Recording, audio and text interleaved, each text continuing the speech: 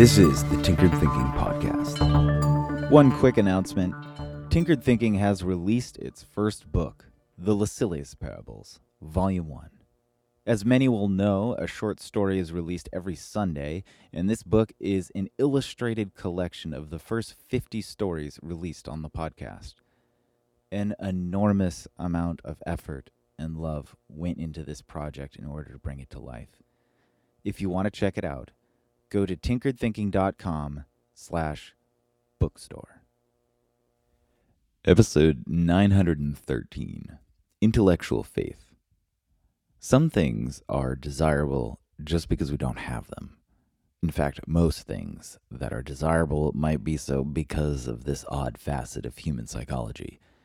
It's somehow both a very boring realization and a perennial astonishment to many that happiness doesn't somehow become a permanent fixture once a certain goal or status or material compilation or situation is achieved. And this includes the near certainty that such people have heard about this counterintuitive phenomenon.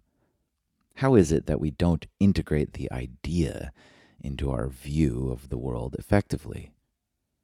As with many things that defy intuition, it requires a specific leap of faith to direct actions based on clear thinking as opposed to the more accessible and persuasive emotions of the moment. Another example of such counterintuitive phenomenon is our understanding of exponential growth.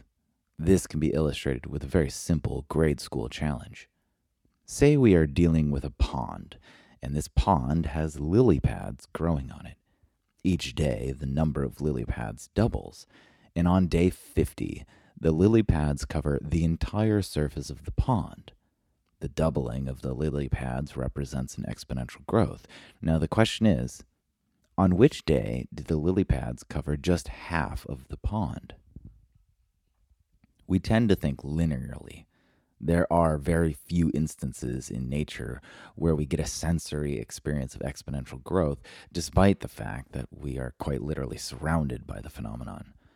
Most people, when asked about the lily pad scenario, will say that the lily pads cover half of the pond around day 25, or sensing that there's a trick to the answer, perhaps the answer will be a little earlier or a little later.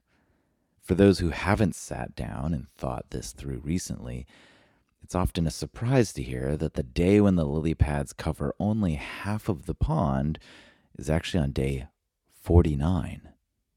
But of course, this makes perfect sense. If the lily pads double once every day, then they go from half of the pond to the whole pond in just one day.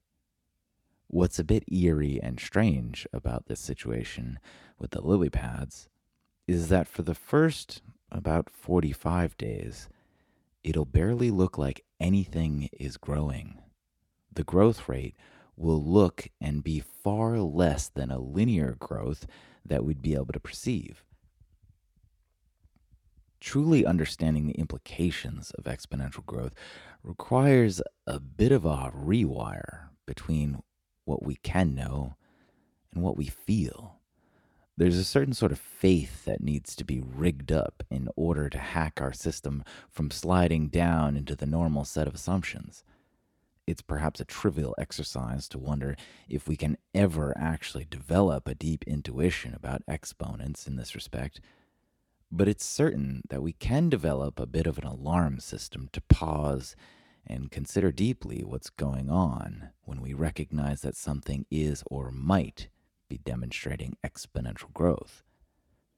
Another example of this counterintuition is far more relatable, and it has to do with when we come into a subject that is very difficult, be it a brand new language or a skill like code or what have you. The first dip of the toe can make it seem that it's impossible and that there's just no way to figure out so much. Then, of course, it takes a similar strange bit of faith to believe that the realizations, the breakthroughs, and eureka moments will come if only a consistent effort and attention is applied. In so many areas, our emotion leads us astray. This is what our intuition is. It's an often poorly tuned set of emotional reactions that is supposed to equip each of us with stellar navigational skills. But there are many pockets of circumstance and subject when counterintuitive mechanisms function like a magnet held next to our emotional compass. Our sense of direction and prediction is totally warped, and we can easily be misdirected. Certainly, that emotional compass gets better with time and experience, but there are most definitely some areas where it will be reliably wrong. And in those instances, it's the intellect that can provide the correct set of directions. But of course, this is only if we can take the time and develop some faith in the process of thoughtfully thinking through what's going on.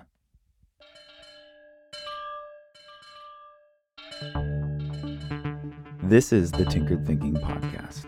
Thank you so much for listening. If you find the Tinkered Thinking Podcast valuable, there are many ways you can support it. You can review it on iTunes. You can share it on social media with your friends. You can blog about it or discuss it on your own podcast. Or you can support it directly. And you can do this on the support page at tinkeredthinking.com. Both one-time support and monthly subscription support options are available. Thank you for your support of the show. It's listeners like you that make all of this possible. Any feedback or questions are always welcome, so feel free to reach out. And until tomorrow, remember to be careful about the context.